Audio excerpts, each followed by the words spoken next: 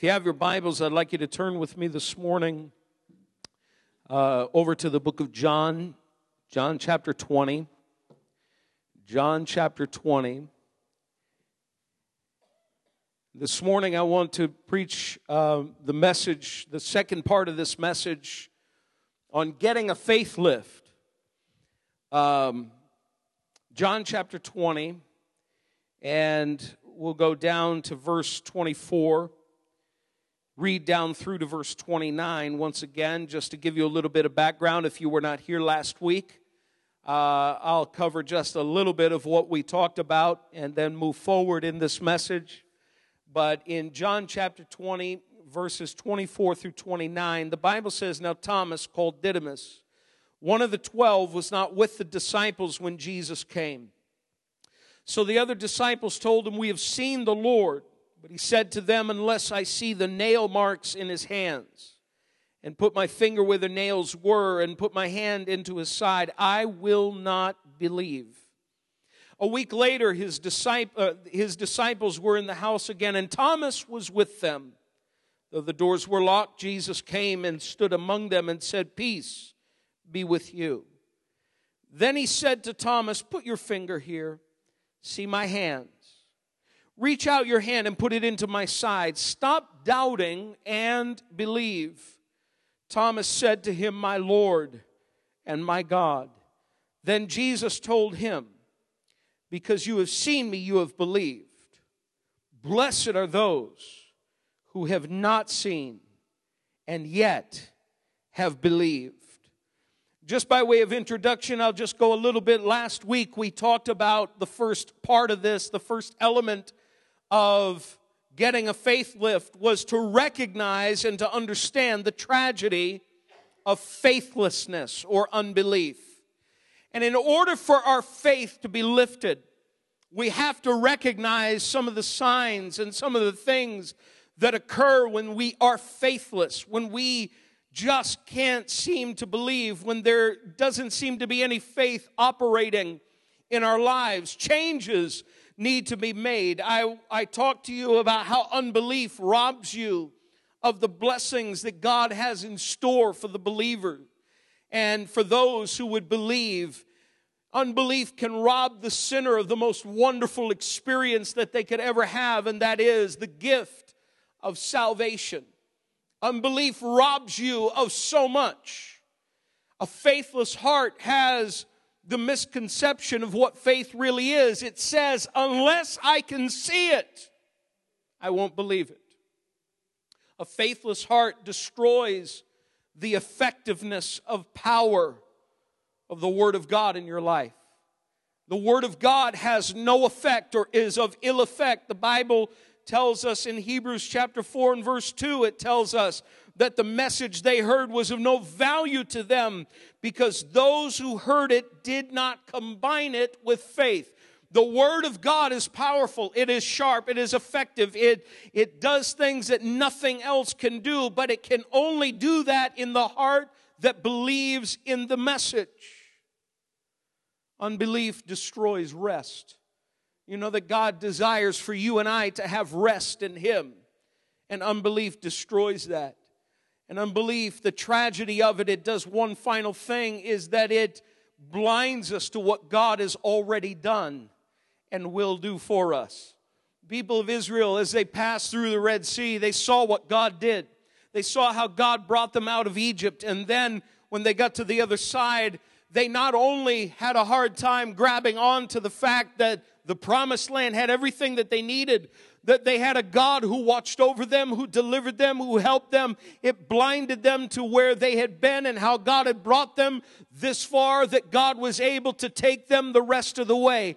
Brothers and sisters, if we are not careful, unbelief will bring about a great tragedy in our lives.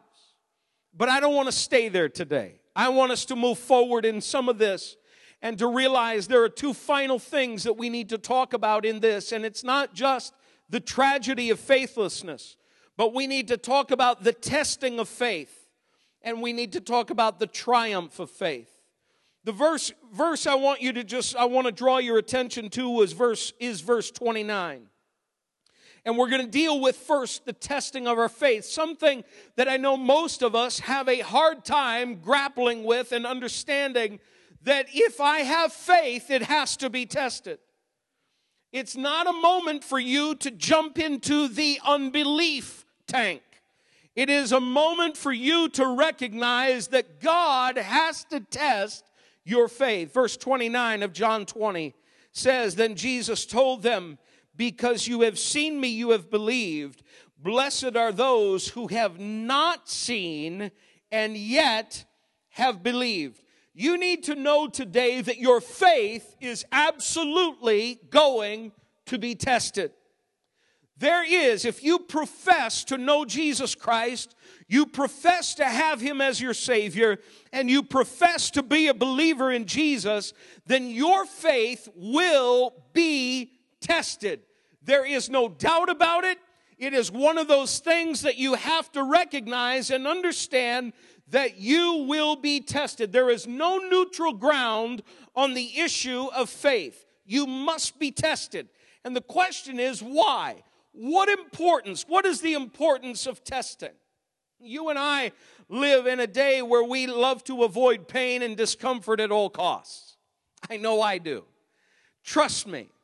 If I can do without pain, I will do without it. I'm not interested in having any kind of pain. And yet there are times in our lives where the pain is not necessarily physical, but the pain is spiritual. It is emotional. It is financial. It is whatever the situation is in your life. There are things that come your way. And it tests what you are made of. It tests your faith in God. Are you going to believe that God is a provider? Are you going to believe that God is a healer? Are you going to believe that God is watching over you? Are you going to believe that God is everywhere present? Are you going to believe that He is all wise, that He knows better about your situation than you know about your situation? Are you going to believe in a God who will always be there for you? Testing has to come. We want the life of ease, most of us do, but as believers, we have to know that we will be tested in everything that we are as believers. As Christians, your faith and your trust in Jesus Christ is going to be tested. In fact, I believe we are living in a time right now where faith, the faith of the Christian, the faith of the believer is going to be tested in a greater way in this country. In fact, I believe that it already is. Somebody, and I saw the headline, I didn't have time to read it or to look, I don't know if it was a video or if it was what it was, but it simply said that there is now in this country an open warfare on Christians. Brothers and sisters, if you know Jesus, you've got to know that not only is your faith going to be tested internally, spiritually, through the daily struggles and the battles of life, but also there is an onslaught of the enemy that is trying to come at you and throw you off course and make you give up on your faith. I want to tell you today that the testing of your faith, if you will stand your ground, you will come through pure as gold. God does not have failure in store for you. He has victory in store for you if you will stand your ground. Looking back at our text, we see that Thomas was given a test. He wasn't present when Jesus showed up and talked to the other disciples for the first time. For Thomas, for him, here is the first part of his test. It was a test to believe though he didn't see. Verse 29 tells us that very thing. Jesus said, "Blessed are those who believe though they have not seen." I want you to know, brothers and sisters, the test for us is to have faith in God though we don't see the fulfillment of the promise. The disciples all tried to convince Thomas, "We have seen the Lord. He is alive. He is not dead. He is alive." We proclaim it, we say it, and all 10 of these guys are saying, listen, we've seen, I assume all 10, maybe even more than that, those who follow Jesus, we have seen Jesus. And Thomas said, "I'm not going to believe it till I see it." Brothers and sisters, the great test for us as believers is to believe though we have not seen. It could be that in your heart God has promised something, but you don't see the fulfillment of it. It could be that God has promised in your life that He would do something for you and in you, and maybe you haven't seen the fulfillment of it yet. And somewhere along the way, the temptation is, well, you know what? I don't see it, therefore it's not going to happen. That, brothers and sisters, is no indication of anything. You have got to believe. You've got to trust, because it's in the moment where you don't see that it will happen, that it will come, that God will come through for you, that He will provide for you, that He will help you, that He will minister healing to your body, that He will strengthen you in the hour that you cannot seem to grab onto it. Don't wait for Jesus to prove Himself in the circumstances before you believe in His power and His ability to help you. Some people, I remember this one person used to come every now and then. I remember one time she said to me, she said, you know, I want God to do this so that I can prove to my family and my friends, and I can show them what God has done. And I had to finally at one point say, do you know, God has already done so much for you.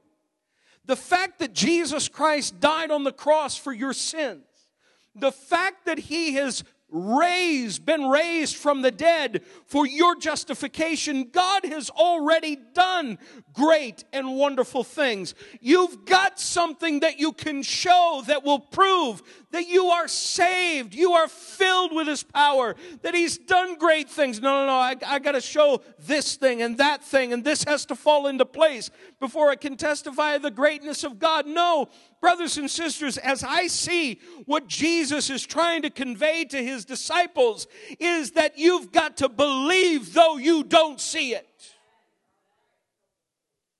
Blessed are those who have not seen and yet believe. Peter writes later on in his life, you can turn over there if you like, 1 Peter chapter 1, verses, well, we're not going to read all of these verses 3 through 9, but we're just going to highlight 3 verses 6 through 8. He probably, no doubt, remembered these words of Jesus when he wrote these words. 1 Peter chapter 1, and starting at verse 6, and we'll read down through to verse 8. The Bible says, in this you greatly rejoice, though now for a little while you may have had to suffer grief in all kinds of trials. These have come so that your faith, of greater worth than gold, which perishes even though refined by fire, may be proved genuine and may result in praise, glory, and honor when Jesus Christ is revealed. Listen to what he says. Though you have not seen Him, you love Him. Even though you do not see Him now, you believe in Him and are filled with inexpressible and glorious joy. Brothers and sisters, Peter writes, and I got to imagine that Peter is calling to mind the lesson that he heard from Jesus at that moment as Jesus spoke to Thomas, but then really was essentially addressing everybody in the room in that moment as he spoke to him. And he says those words of you've got to believe though you do not see. Then Peter is saying, you've never seen Jesus, but you believe in Him. You've never heard Him, but you trust in Him. He's not here in the moment physically, but you trust in His help and in His hope. Brothers and sisters, I want to tell you today, you've got to pass the test that though you don't see Him physically, He is here. He is with you in your situation. There is another part of this. Before you think the other disciples received some kind of special treatment, they all had the same lesson taught to them in that situation. The Bible says this, and this is another part of Thomas's test, that it was a week later. Not only, Jesus appears to the disciples, and it seems as though shortly after that, they're conveying this message to Thomas. We've seen Jesus. One day goes by, Thomas is looking around, no Jesus. Another day goes by. Maybe Thomas is looking, no Jesus. Another day and another day. And after a while, he's probably thinking to himself, this is crazy. They're all saying they saw him, but I didn't see him, and I don't see him anywhere around here. There's something strange that's going on. Maybe these disciples are out to get me or something. They're toying with me. They're joking with me. This is a cruel, harsh joke that they're playing on me. Something's going on. The Bible says it was a week later. He had to wait. Not only did he hear the message Jesus was alive and didn't believe it, but then he had to wait an entire week thinking, is he or isn't he? Is he or isn't he? And it goes on and time goes on, and sometimes, brothers and sisters, we have to wait for the promise to come. We have to wait for the situation to change, and it takes time, and we sit there and we say, I don't believe God is ever going to do it. I don't believe He's going to minister in my situation, because look how long it's been. I want to tell you, brothers and sisters, there are times where we have to simply say, God, it is in your timing. It is in your time. You may think that you've got to have it now. And I may think I've got to have it now. But I want you to know that God has a timing in store for us. We don't like to submit to it. We have a hard time with it. We get frustrated by it. We get unsettled by it.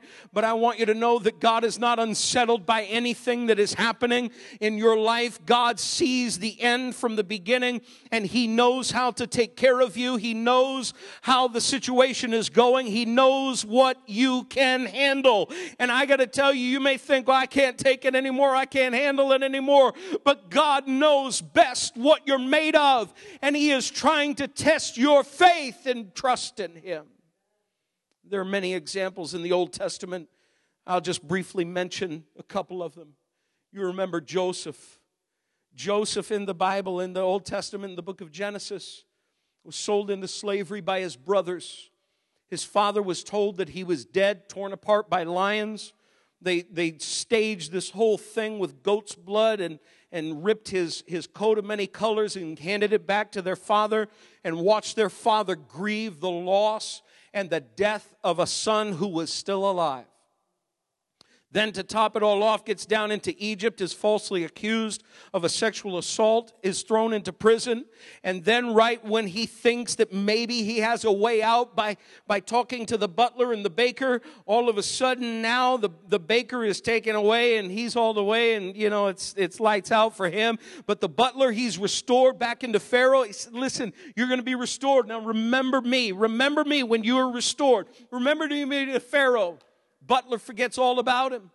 He wastes away in prison. And that entire time, do you know that Joseph never had one of the encounters like what his grandfather did or like what his father did? He never had an encounter like what his great-grandfather Abraham had had. He never had an encounter with God that was visible or audible or anything like that. We don't read anything about it. In 1/3 of the book of Genesis, we read nothing about that encounter. Nothing. And yet he remained faithful.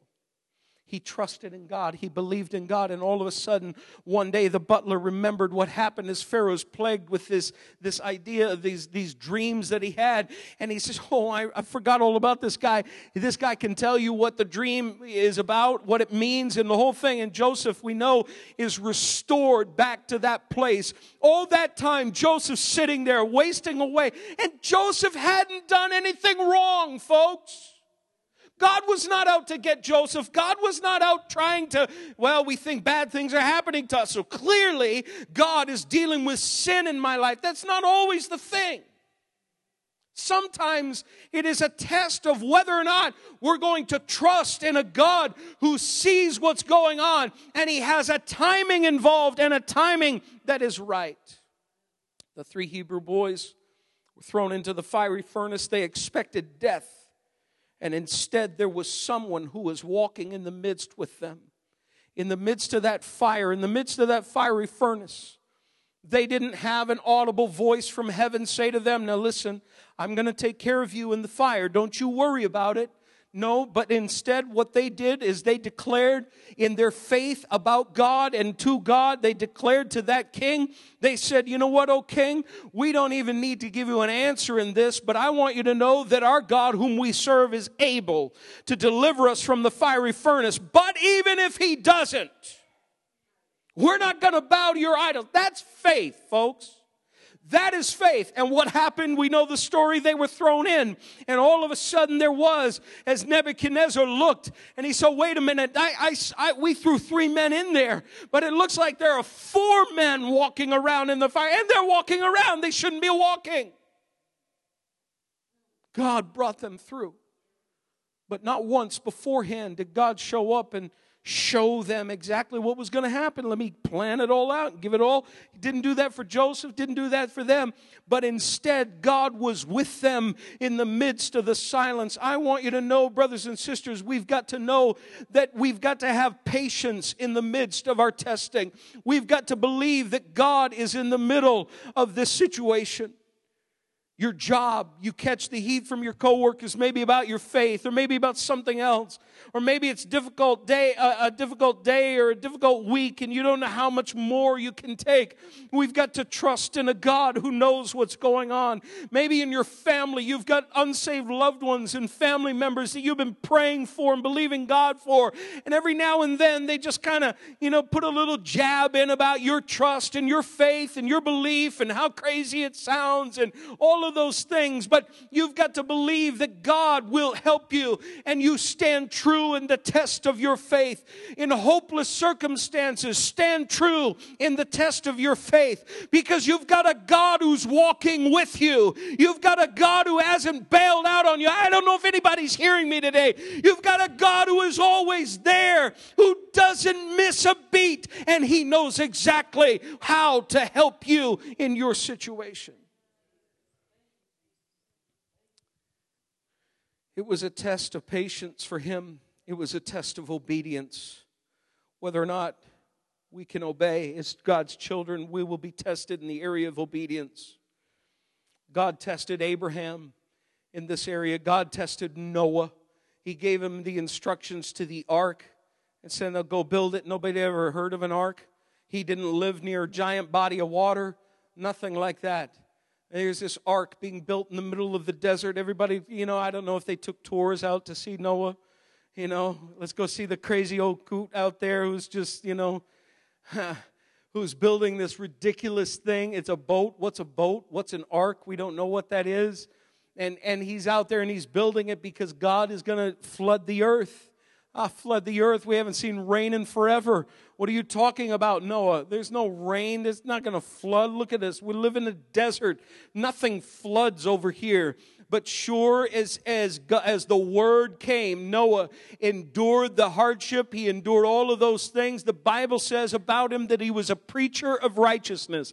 So while he's hammering the nails or whatever it was, and he's applying the pitch to make it, bond together, but also waterproof, while he's doing all of those things, he's preaching to people as they're coming out to be saved from the wrath to come. Brothers and sisters, I want you to know that God gave him a test of obedience. He obeyed, and as a result was saved by it.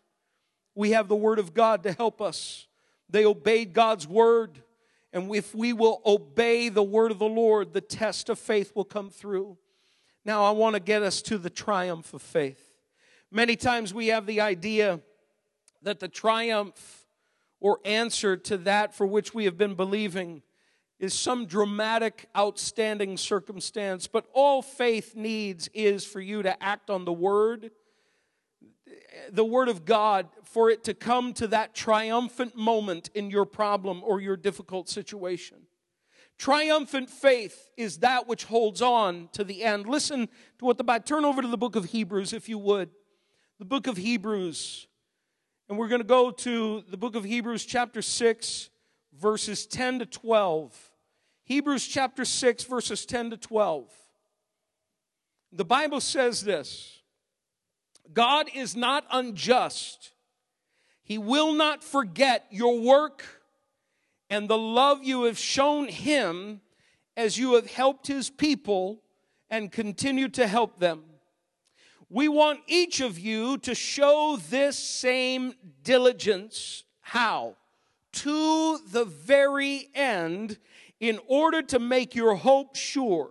We do not want you to become lazy, but to imitate those who through faith and patience inherit what has been promised. Notice this, to show the same diligence to the very end. The triumph of faith comes when you see that for which you have been praying and believing for so long. But the key is simply this: we want each of you to show the same diligence to the very end. The very end. Brothers and sisters, I want you to know today that the triumph of faith is for you to stand your ground. The triumph of faith, your faith, begins when you say, I will not bow to the enemy. I won't bow to the discouragement. I won't bow to the frustration. I won't bow to all of those things. But I will be diligent to the very end. The very end of what? Well, the very end of your life, or the very end of that trial. You get to the end of that trial, there will be another one in store for you at some point along the way. So be diligent all the way through, whether it's this trial or the next one, all the way through to the end of your life. The best way I know to close out this message is to show you some of the greatest examples of those who are triumphant in faith. And we can learn from their examples. You're in the book of Hebrews. Go to chapter 11. Hebrews chapter 11, and I want to read from verse 30 down through to verse 40. And I want you to see some of these great examples of triumphant faith, these powerful examples of what God can do in and through men and women who will trust, who will believe Him, who will hold on to Him no matter what the situation is or how bad it may be. Listen to what the Bible says, starting at verse 30. It says, by faith, the walls of Jericho fell after the people had marched around them for 7 days. By faith, the prostitute Rahab, because she welcomed the spies, was not killed with those who were disobedient. And what more shall I say? I do not have time to tell about Gideon, Barak, Samson, Jephthah, David, Samuel, and the prophets, who through faith conquered kingdoms, administered justice, and gained what was promised, who shut the mouths of lions, quenched the fury of the flames, and escaped the edge of the sword, whose weakness was turned to strength, and who became powerful in battle and routed foreign armies. Women received back their dead, raised to life again. Others were tortured and refused to be released, so that they might gain a better resurrection. Some faced jeers and flogging, while others were chained and put in prison. They were stoned. They were sawed in two. They were put to death by the sword. They went about in sheepskins and goatskins, destitute, persecuted, and mistreated. The world was not worthy of them. They wandered in deserts and mountains, in caves and holes in the ground. These were all commended for their faith, yet none of them received what had been promised. God had planned something better for us, so that only together with us would they be made perfect. I want you to know, brothers and sisters, there is a whole host, a company of those who believed, who had tenacious faith. They had stubborn faith. It didn't die in their own lives when their own lives were on the line. It didn't die when the little bit of discouragement set in. It didn't die when the problems came and the troubles came to them. It didn't die inside of them. Instead, it became more stubborn and more tenacious. It became more powerful. They had triumphant faith. They stood their ground in the face of opposition and said, we will do what God wants us to do. We will not back away from our faith and from what it is that we believe and know is right before God. We refuse to do that. You see, part of the book of Hebrews is the truth that there were those that the writer was writing to who were being tempted to be drawn back into Judaism. After making their way out to a life of grace in Christ and in faith in Jesus Christ, they were now being tempted because you know what? When you come out of Judaism, you are cut off from your family. You are cut off from those that are around you. You are cut off from anything that you might have, an inheritance in the family, anything that might be coming to you. You are cut off from that. As a believer, you are on your own. And it was more powerful back then, and it was more difficult. It was a great persecution. And yet the writer is saying, I want you to know that all of these that I have just written to you about, they are men and women who stood their ground in the face of great persecution. They trusted, they believed, and as a result, they have triumphant faith. You and I have triumphant faith. I don't know if they're cheering us on today, but the Bible does say, it seems, in the next verse of Scripture that we didn't read in chapter 12 and verse 1, it lets us know that because we have such a great cloud of witnesses. I don't know if it's those who are in the stands, as it were, cheering us on, saying you can go, you can make it, you can stand your ground, you don't have to be discouraged, you don't have to give up, you don't have to give in when the enemy comes in and tries to bring you down. You can stand your ground and have faith and know that there is a God in heaven who will take care of you. You be strong in the faith and you will have triumphant faith. Our only hope, brothers and sisters, for a victorious lifelong struggle is to know that we have believed in Him. Listen to what Paul writes to Timothy. He says these words in 2 Timothy chapter 1 and verse 12. He says, that is why I am suffering as I am. Yet I'm not ashamed because I know whom I have believed. And I am convinced that He is able to guard what I have entrusted to Him for that day. Listen to how he says it. I know whom I have believed. I know whom I have believed. I'm not trusting in a man. I'm not trusting in something that somebody else can do for me. We are trusting in a God who is greater than your struggle, greater than your problem, greater than your difficulty. We've got a God in heaven who is on our side. You may feel that your faith is down here. Can we get a faith lift today and know that we've got triumphant faith in Him, not because of our problem or our circumstance or our dependence on other people, but because of our dependence on a God who cares about us infinitely more than we could ever imagine. Remember, the keys to getting a faith lift is to recognize the tragedy of faithlessness. It is to understand that there will be a testing of our faith. And then finally, to know that faith will always triumph if we can stand our ground. And you know, the great thing about faith is this, and some people in the world mock it because they say, well, it's blind faith. You know, you're trusting in something that you don't see. I understand their point. To a point, we do trust in a God that we cannot see physically. The Bible tells us about God in the sense that it says, and it reveals that God is spirit. Those who worship Him must worship Him in spirit and in truth. But nonetheless, there was a physical Jesus who came to this world. You say, well, you don't see Him either. You're right. We don't. But here's what we do see. We do see His Word. We see it is revealed to us through the Word of God and through this Bible. We don't trust in nothing. We're not making this up. This is something that God, under the inspiration of the Holy Spirit, the writers have penned for us. God directed that writing so that we would know His will, we would know His promises.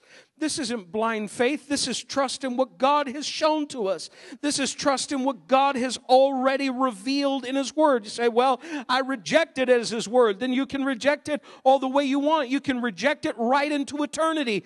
But I want you to know it doesn't change what is written. It doesn't change anything about the Word of God. We've got the Word we can go to. We've got His promises we can trust in. We can have triumphant faith because we are not believing in a God who is dead, but a God who is seen to be alive by over 500 people after Jesus was raised from the dead. I want you to know that that speaks volumes of what God is able to do, not just then, but today, because He is the same God.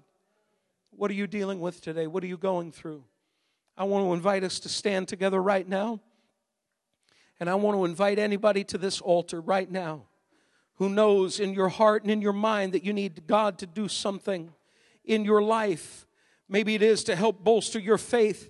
You might be struggling today. You might be finding that it is so difficult to believe in the face of your circumstances. But come right now, just come. Listen, this isn't for the strong. This is for the weak. This is for all of us today. You might feel weak in your heart and in your spirit today, but just come right now and let's believe God for His grace. Those who are just remaining out there, come and stand with these that are here, that we might support them and encourage them in the faith. Come right now. Just come and stand with them. If you're not coming to be prayed for or prayed with, then you come and pray with. And let's believe God for His grace and for His power today. Let's thank God for all that He has done and all that He's going to do. Oh God, in the name of Jesus, thank you, Lord. I thank you today for your power. I thank you for your grace, oh God. Lord God, there is nothing that you cannot do for your people. I pray, Lord, right now in the name of Jesus for those that have come to this altar right now, oh God, for strength in their lives, strength in their spirits today. I pray, Lord, in the name of Jesus, that they would have faith to believe for the impossible. God, we ask right now for your power and your glory to be revealed in our lives. Lord, we pray in the name of Jesus for your hand to be upon us. God, we thank you for your grace. I thank you for your power, Lord. Hallelujah, hallelujah. God, we honor your name today, Lord. I pray for God, for your faith to fill their hearts and their minds. We pray, oh God, that you would give strength, that you would give encouragement. God, in the name of Jesus, I pray that you would lift their faith to believe for the impossible today. In the mighty name of Jesus, we thank you, oh God. There is nothing too hard for you, nothing that you cannot do today. God, I ask in the name of Jesus for your hand to be upon them, oh God, by the mighty power of the Holy Spirit. We thank you, Lord Jesus, oh God. I pray right now that you would lift them up. God, that you would give them the faith to believe that no matter what they're feeling, no matter what the circumstance is, you, oh God, have created them for greater things. You have made them, oh God, for more. In the name of Jesus, God, I thank you. You are able, oh God. You're able to do great and mighty things. Lord, we thank you today. I thank you, Jesus. I thank you, Jesus. Lord, we thank you for your mercy. We thank you, oh God. You are a great God. You're a mighty God. Hallelujah, hallelujah. We love you, Jesus. We love you, Jesus. Lord God, lift our faith today. Lord, not only those who came to this altar, but everybody in this room, oh God. Everybody in this room, Lord. We will be tested on our faith.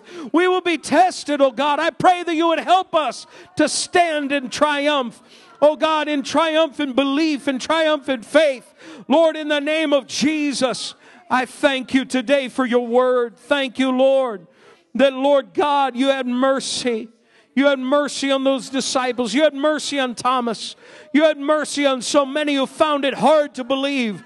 God, I pray that you would help us, oh God. Lord, increase our faith today. May we be men and women who would believe for the impossible in the mighty name of Jesus. God, I glorify your name. We thank you, Jesus. I thank you, Jesus. Thank you, Lord Jesus. Hallelujah, hallelujah to you, Lord God. In the name of Jesus, we thank you. Lord, you are able, oh God. Hallelujah, hallelujah to you, Lord God. In the name of Jesus, in the name of Jesus, Lord, you are worthy. I thank you, Lord. Your word is true, and we will trust in you, oh God. Hallelujah, Lord, we love you today. We thank you, Lord, for your peace The peace of God that passes all understanding, that is going to guard our hearts and our minds. Lord, we bless your name today. And God, we give you the praise, Lord, in the mighty name of Jesus. Thank you, Lord God. In Jesus' wonderful name, amen and amen. Turn and greet one another today before you leave this building. So good to see everyone in the house of the Lord. Encourage you to come back Tuesday night to call on the name of the Lord.